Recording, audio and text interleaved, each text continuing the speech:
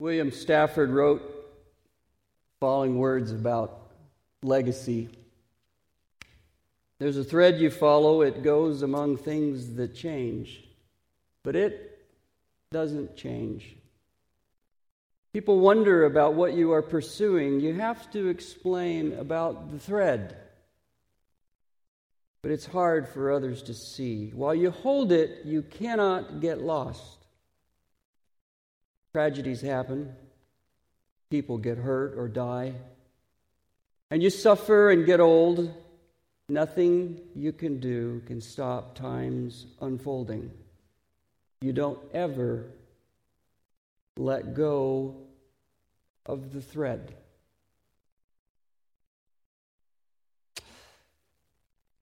Well, I hope you brought your puck with you this morning. I brought mine. Let me just show of hands. Who brought their pucks with them this morning? Okay, good. Some people came ready. The rest of you, what are you thinking? Going to church without my puck? Why didn't you, wives, why didn't you say to your husband, do you have your puck with you? Okay. We'll come back to that. I'm in the third period of my life. Americans live about 78 years. Canadians live about 82 years. That should settle for you where you want to live if you're enjoying life. I'm sort of a hybrid, so maybe 80 is a good target. That puts me about 3 minutes and 5 seconds into the third period of life. Third period's an interesting time of life. It's a time when you kind of need some answers. There's no fourth period. So if you're going to figure it out, now's the time. We enjoy sports. We enjoy watching teams. I followed with great interest the Winnipeg Jets this year. I thought this is the year. Jesus is coming back too. Jets win the Stanley Cup. Both those things are going to coincide. But they didn't, so Jesus is not coming back perhaps this year. But I think there is this struggle that we face going through life. It's like, when do I get serious, right? When do I hunker down, and when do I say, if I'm going to win this game, I probably need to start now. I need to take this seriously now. And the third period is a good time to do that. If you don't do that earlier, what happens? People come to you and they say, why didn't you play in the first and second period like you played in the third period? Why did it take you 2 periods to get there, or 2.5 periods to get there? And the questions that sports teams wrestle with in the first and second period, what's our opponent like? What are they good at? How are they going to make adjustments? What's their strength? How can we counter that? What do we do with that center? That goalie saves everything except souls. How are we going to get it past him? We have those similar questions in life. And I want to talk to you this morning about three really important ones. And like many, many questions, they're the kind of questions that you didn't ask. The best questions in life, we don't ask. They're asked by God, or they're set up by God in conversations as Jesus walked this earth. It's important they don't come for us because we're trapped in culture and we're trapped in time, and we tend to ask these questions that just don't endure. How much for the hamburger is an important question at lunch, but it just doesn't last beyond that. And a lot of questions we ask are driven by our present needs, but they're not enduring. I want you to think with me this morning about three important questions that I think define what the third period's about. And then I want to come back at the end. I want to ask you about the first and second period, okay? First question is this. Where are you? Where are you? First question recorded in the Bible. It's the first question we have any record of. And the question was asked by God. It was asked of Adam, and it was read earlier this morning, the text. I won't reread that. But God wasn't asking Adam a geographical question. He wasn't asking Adam, where are you? Give me some coordinates here, GPS, so that I can track you. He was asking Adam, where are you relative to where you and I both expected you to be when you got up this morning? When Adam got up that morning, Eden was a perfect place. The world had not broken. When Eve got up that morning, the world was a perfect place. It had not broken. And by the evening when the sun went down, the legacy of so much that we inherited in our daily life was set. Adam was in a place he had not planned to be. And God asked him, Where are you? There are some simple rules set in the Garden of Eden. God basically said to Adam and Eve, look, the whole place is yours. You got the run of the place. Eat yourself silly on all the fruit you want. You won't gain a pound. Just one thing. Don't eat of the tree in the middle of the garden. The day you eat of it, you'll die. And then the tempter comes to Eve, and the tempter comes to Eve, I think, in the way that he comes to us. It's a setup, and we don't see it. Comes to Eve, and he says, did God really say you shouldn't eat from all the trees in the garden? And Eve says what? They didn't say that. You've got this wrong. God actually said this, we can eat of any tree we want to, except the one in the middle. Now that's heady stuff, right? It's heady when the tempter comes to you and starts a conversation with you and you're able to correct him. Oh, you have this wrong. You've got God all wrong. It's very, very heady stuff. And when that happens within the context of how very smart we think we are at that moment, because we've corrected the tempter, we think we're in a position where we can comment on and question God's intentions. That's what comes next in the conversation. We've been set up.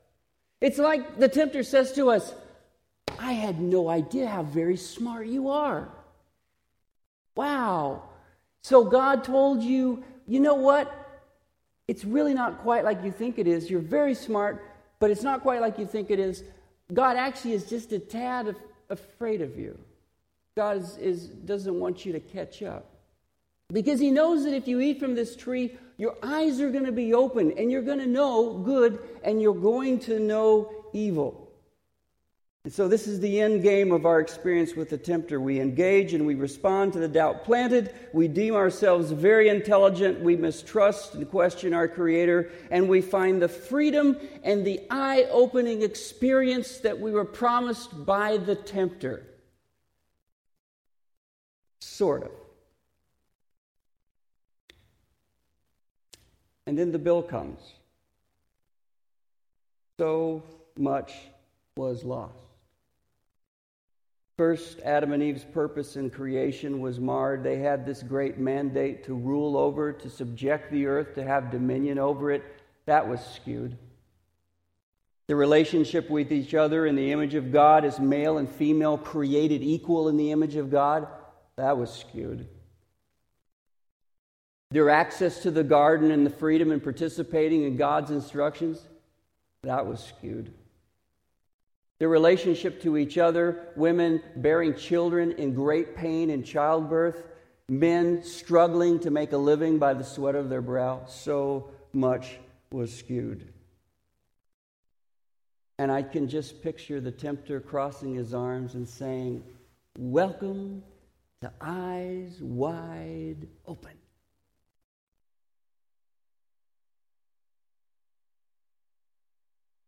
Not quite what you expected, is it? Jan Schulman was a research scientist in Germany. Several years ago, she was leading a group of scientists experimenting with people finding their directions. She ran a number of different experiences, but the last one was put them on an open plane, put a bag over their head, kind of like what you're going to see on the slides here in just a second, and just ask them to do something very simple, walk a straight line. And they couldn't do it. They found that if you take away a person's compass points, their reference points, they inevitably start to walk in a circle. First they thought, well, maybe one leg's stronger than the other, one leg's longer than the other. They'd walk in a circle to the left, you put the bag over their heads, the next time they walk a circle in the right. I just want to ask you to think for a moment about this question, where are you? This third period question, where are you? Are you going straight? Are you heading toward the voice of the one who calls you, the one who loves you, the one who created you, the one who set you here, intended for a purpose, intended to make a difference, to impact lives? Or are you walking in a circle? How would you answer the question? Are you imagining yourself making progress, or are you saying no to the historic, credible markers in Scripture?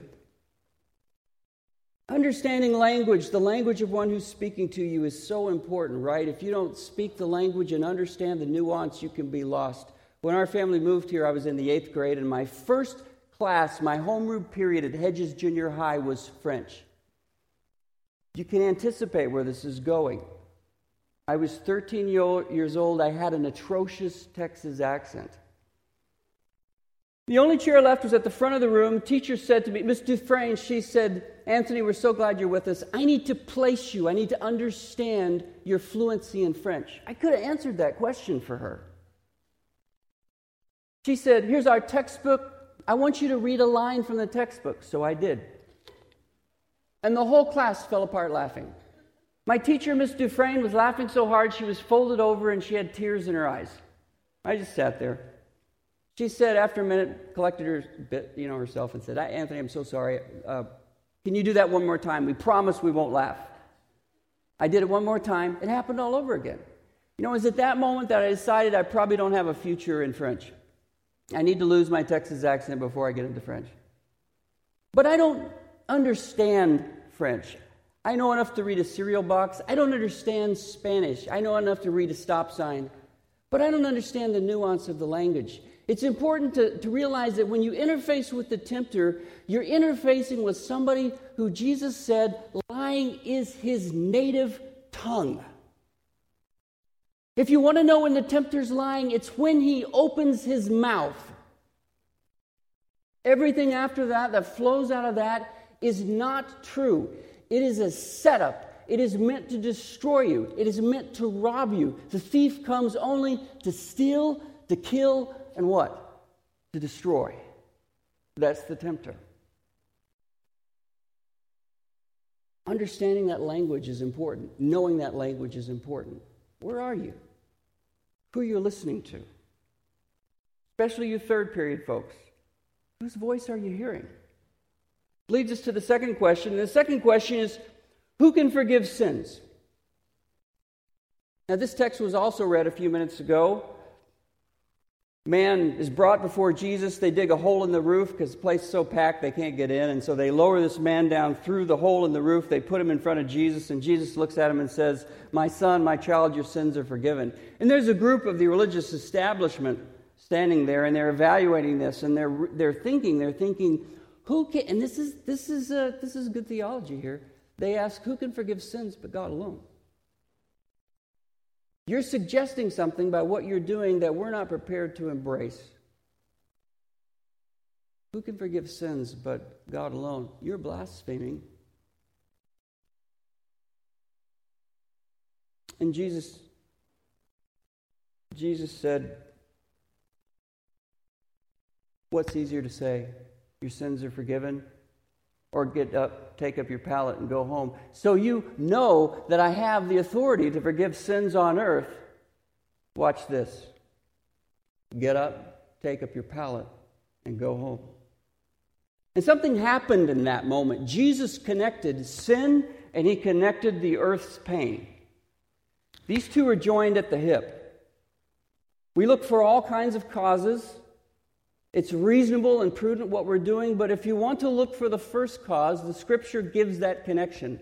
And it's the connection between disobedience of God, who said, the day you eat of it, you'll die. You don't die physically, but there's a spiritual death which begins that has tremendous ramifications through your life and through our society and our culture. Because of what we've inherited from Eden's brokenness, we have to talk. You have to talk about sin. You have to talk about failure. Why? Because it's everywhere. The Bible says all have sinned and fallen short of the glory of God. There's a verse in 1 Corinthians that I grew up with. It says, no temptation has overtaken you, but such as is, you know what that next word is? Such as is common. Take your worst temptation. You know what the Bible says about that? It's common. We have so much in common about brokenness. My question is, if failure is part of the human condition, what is your plan for handling it, for addressing it? This is an important strategic question. I've observed several responses to the reality of sin and failure over the years. Some try to ignore it. They numb themselves to it. They drink themselves into oblivion or work to ignore it. Some work to quantify it. Some rage at it. They become like a social cancer cell because they're angry at everything and they don't give a rip about who they impact or affect. But there's a better way. And the better way is to find forgiveness. But the question is, from whom? Not from each other, surely. I mean, we're part of the problem. We're not the solution. I mean, even a great idea wielded by sinners is at best like giving a scalpel to a surgeon with Parkinson's. Of course I can help you. It's not comforting. It's like two people who've wrecked their boat in the middle of the Pacific Ocean, and one says to the other, "Hey, I'm drowning here." And the other turns to him and says, "I'll save you." It's not comforting. We're 2,000 miles from any coastline. I've got news for you. We're both going down. This will not end well. I get the intent, but the outcome will not fix our problem. Because you have sinned, because I have sinned, we are incapable of meaningfully addressing each other's deepest need. I mean, from an ethics platform, I would ask it this way. From what moral bank account do you extend forgiveness to another person? We intuitively know it doesn't work, so the conversation goes like this. You offend me, you realize that you say what? You say, "I'm sorry," and the appropriate response to "I'm sorry" is what? That's okay. We don't speak the language of forgiveness because we know that we're not equipped to address it. So we very seldom say to somebody else, "Will you forgive me?"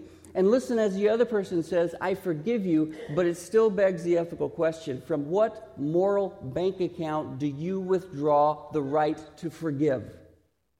That is the question that the religious elite were struggling with that afternoon when Jesus healed the man. From what moral bank account, who do you think you are saying as a man that you can forgive someone else's sin?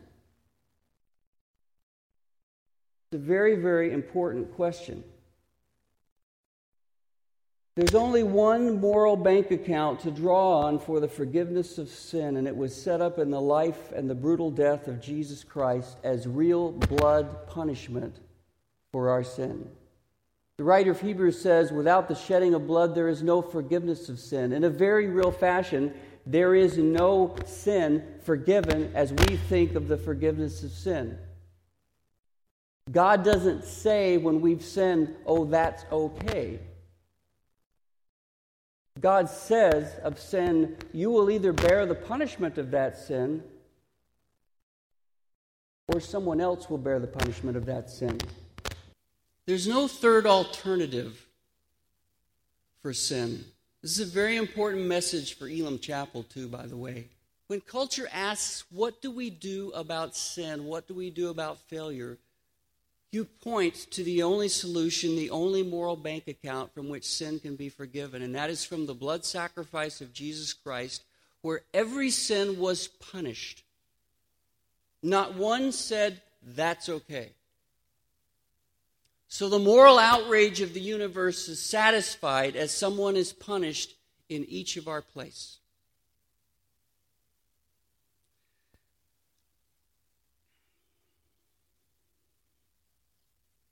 This brings us to the third question. How do you write checks on that account? How do you withdraw from that account? You say, "My life is broken. I have broken relationships. Things aren't going well. How do I draw on that account? I have people, I don't just not like them, I hate them. How am I supposed to be able to extend forgiveness to that? How am I supposed to be able to release that?" This brings up the third question. The third question is, why do you call me good? This text was read this morning as well. Man comes to Jesus and he's got everything together. He's wealthy, he's young, he's, who knows, good looking. Comes to Jesus and he says, "Good teacher, what do I do to inherit eternal life?" And Jesus responds with an interesting question. He says, "Why do you call me good? There's only one person that's good, and that's God." And if I could say something here parenthetically, it's like Jesus is asking, let's make sure who you're talking to. Do you think of me as someone as good, or are you coming to me thinking of me as God?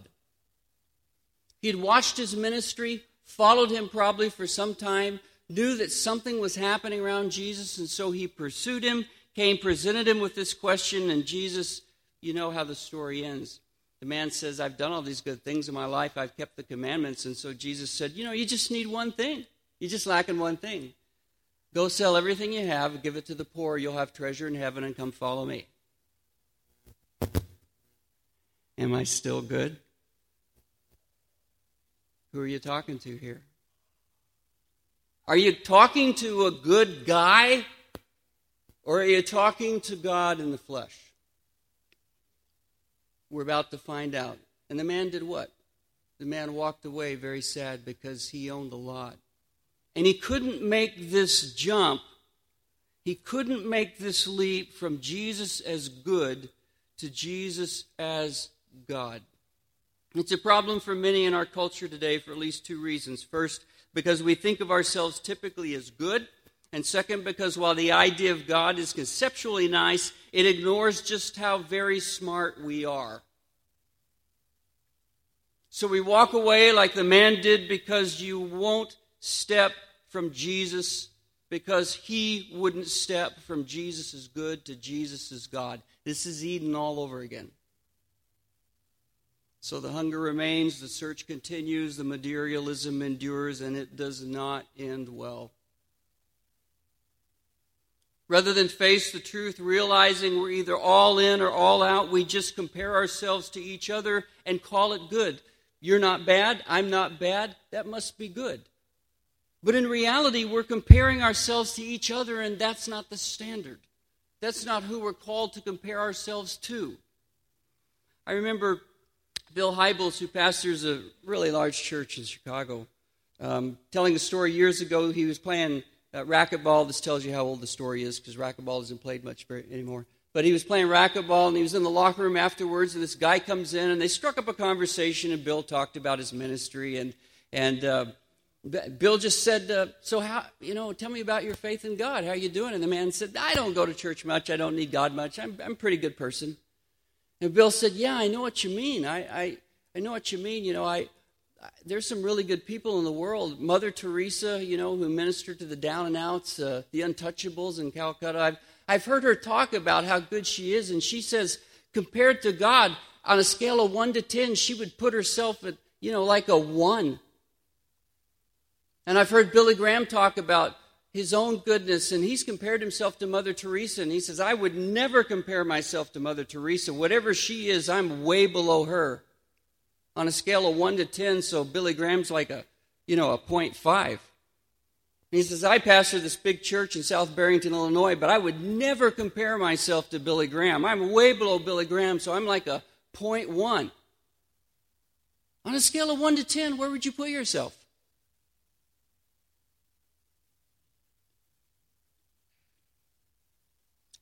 Comparing ourselves to each other is not the right comparison.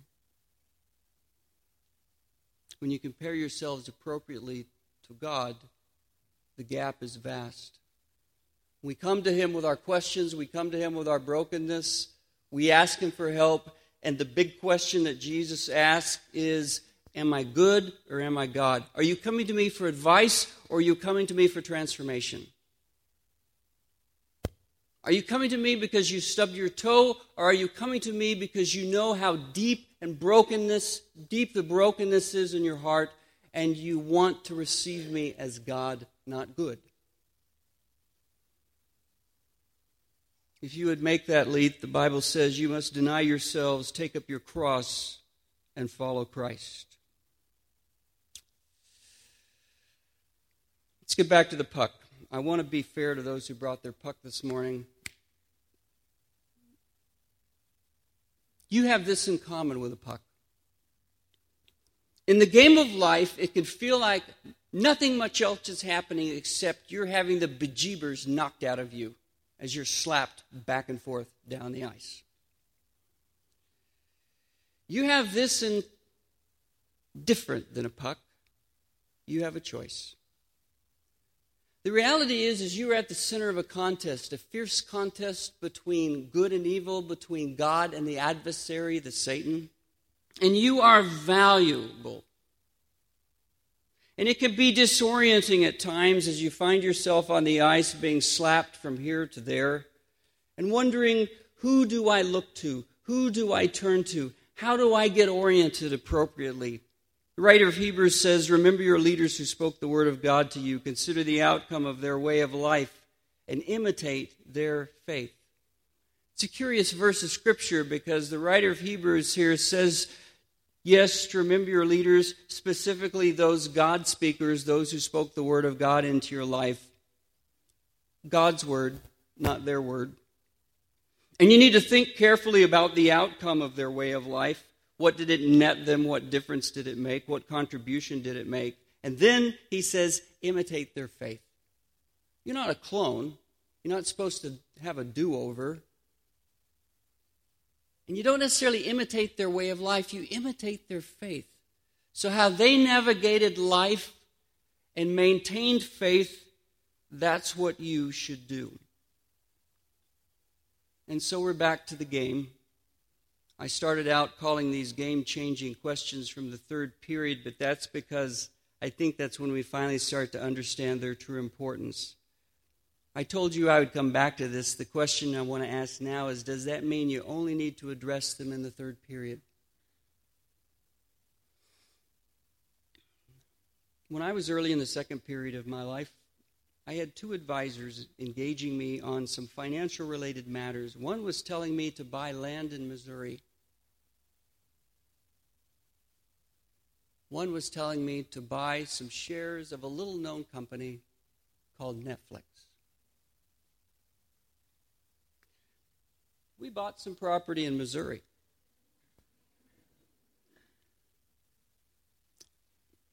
And we thought we got a screaming deal until we looked carefully, and we realized that we had bought the old Liberty Township dump. Looked good on the surface, but when you dug a little bit, there was a lot of trouble there. We carried that for about 12 years, and we finally found somebody who liked it better than we did, and we sold it. We made a little bit of money. I'm happy to tell you that I did buy a few shares of Netflix. $3.73. Anybody know what it closed at on Friday? $408. But I grieve because I think if I would have put the same money in Netflix that I put into this land in Missouri, we could all go out for lunch together and I would buy. And we could do it tomorrow and the day after that and the day after that. I would have to work hard just to spend the interest that was coming off of that money. It's kind of like life. You have two advisors speaking into your ears. It's like the old image of an angel and devil, two people speaking, and you must decide how you're going to respond to that. And it's easy to think I can wait until the third period. But it's important to address these issues in the first and the second period. Why? Because of what comes from the compounded interest. Poor decisions in the first and second period revisit you in the third period, and they bring all their kids. The compound interest comes with it. And you think, I wasn't expecting this. This is something I hadn't planned on. And the same is true as when you invest in a good way. Good shows up with the compound interest with all their kids. And it's a tremendous thing. People from all three periods are here. You have a choice in all three periods if you think you're going to live through all of them. You may ignore the questions. You may invest your life thinking of God as good or you as God and be, I think, disappointed when the buzzer sounds, realizing you've been deceived. Or as Os Guinness writes, we may respond to the call and rise to become magnificent creatures only one caller can call us to be. In this recipe for faceless personality, is that what it is? Is it a recipe for a cramped life? On the contrary, as C.S. Lewis pointed out, the more we get what we now call ourselves out of the way and let Him take over, the more truly ourselves we become. The alternative is the real disaster. The more I resist Him and try to live on my own, the more I become dominated by my own heredity and upbringing and surroundings and natural desires. In fact, what I so proudly call myself becomes merely the meeting place for trains of events which I never started and which I cannot stop. Only when we respond to Christ and follow His call do we become our real selves and come to have personalities of our own. So when it comes to identity, modern people have things completely back to front. Professing to be unsure of God, they pretend to be sure of themselves. Followers of Christ put things the other way around. Unsure of ourselves, we are sure of God. Get this right, and there's no limit to what God can do through you when you believe. You may see the results in 10 minutes. You may not see the results for 10 generations. There's a thread you follow. It goes among things that change, but it doesn't change. People wonder about what you are pursuing. You have to explain the thread. It's hard for others to see. While you hold it, you cannot get lost. Tragedies happen, people get hurt or die, and you suffer and get old. Nothing you can do can stop time's unfolding. You don't ever let go of the thread. Where are you?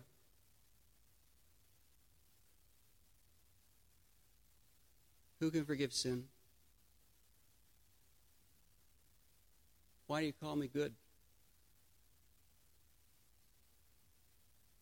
Good questions.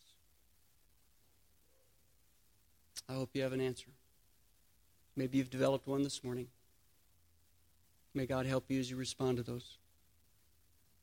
Let's pray. Heavenly Father, thank you for your grace and love. I remember the words of Gordon MacDonald, who made a disastrous decision in his life. And he writes, I always thought I could control the damage. All of us, I'm guessing all of us have learned we can't. When stuff goes wrong, it just goes wrong in spades, and it has results we weren't planning on. And my prayer this morning is that every person here would be pointed to Jesus Christ. That's all I know to do. No matter how smart a person is, how credentialed they are, or how uneducated a person is, no matter how broke a person is, no matter how financially set a person is, no matter how popular or hated a person is, the thread is pointing a person to Jesus Christ. I believe that. I'm not always great at it, Lord, but I believe it. And I pray that if there's one here this morning who is not holding on to that thread, has never grabbed that thread, that they would do it in this moment. They'd reach out to Jesus in simple faith and trust and say, I believe, and grab on. Amazing things can happen when you believe. Sometimes they happen, God, we've seen it in 10 minutes, and sometimes we never see it. It takes generations. Help us believe. Help us if each of us are involved in setting a legacy, to set it with the long view in mind. And we thank you for your great mercy and grace which makes it all possible. We pray this in Jesus' name. Amen.